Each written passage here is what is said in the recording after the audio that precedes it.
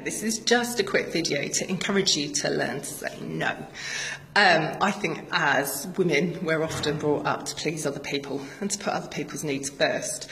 And that can be a real strength. Many of us do jobs where we're taking care of people, and if we have children or parents that we look after, then obviously a lot of our energy goes into looking after other people. And that's fabulous. You know, that makes the world go round. Hurrah for that. However, there is that saying that you can't give from an empty cup, and I think if you keep giving, then I don't know about you, but I get tired and resentful and crabby, which isn't good for anyone, because I tend to take that out on the people that I usually take care of. So, saying no. What I've learned is that what I used to do when I said no was I felt like I had to justify why I didn't want to do this, or why I didn't like that, or why I should accept that piece of feedback even though that isn't what I agreed with.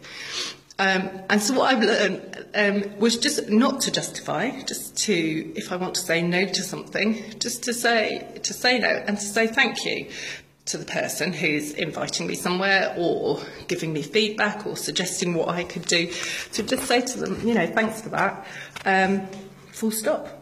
Thanks for that. If they carry on, then just thanks for that. That's not what I want to do. And just getting really good at repeating, that's not what I want to do. That's not how I want to spend my time. Thank you, but no. And it doesn't have to be rude. It doesn't have to be aggressive. But it is fine for you to do what you want to do.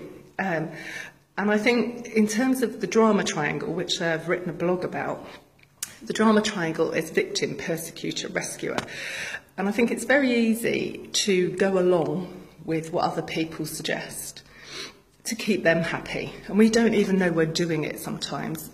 And I think learning to say no is part of taking yourself off. You're not the victim, you're not doing something for somebody else, and nor are you, you're not the persecutor by saying, no, I don't want to do that. It's just you in your power, thinking about, well, what do I want?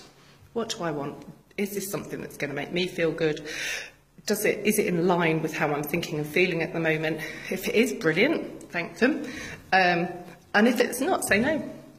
So your task is to practice saying no really politely, without justifying, without explaining, and without negotiating. And obviously there'll be times when you do want to negotiate, but just practice saying, no, thank you for that feedback, thank you for that offer, thank you for that suggestion, but no, okay, practice, thank you.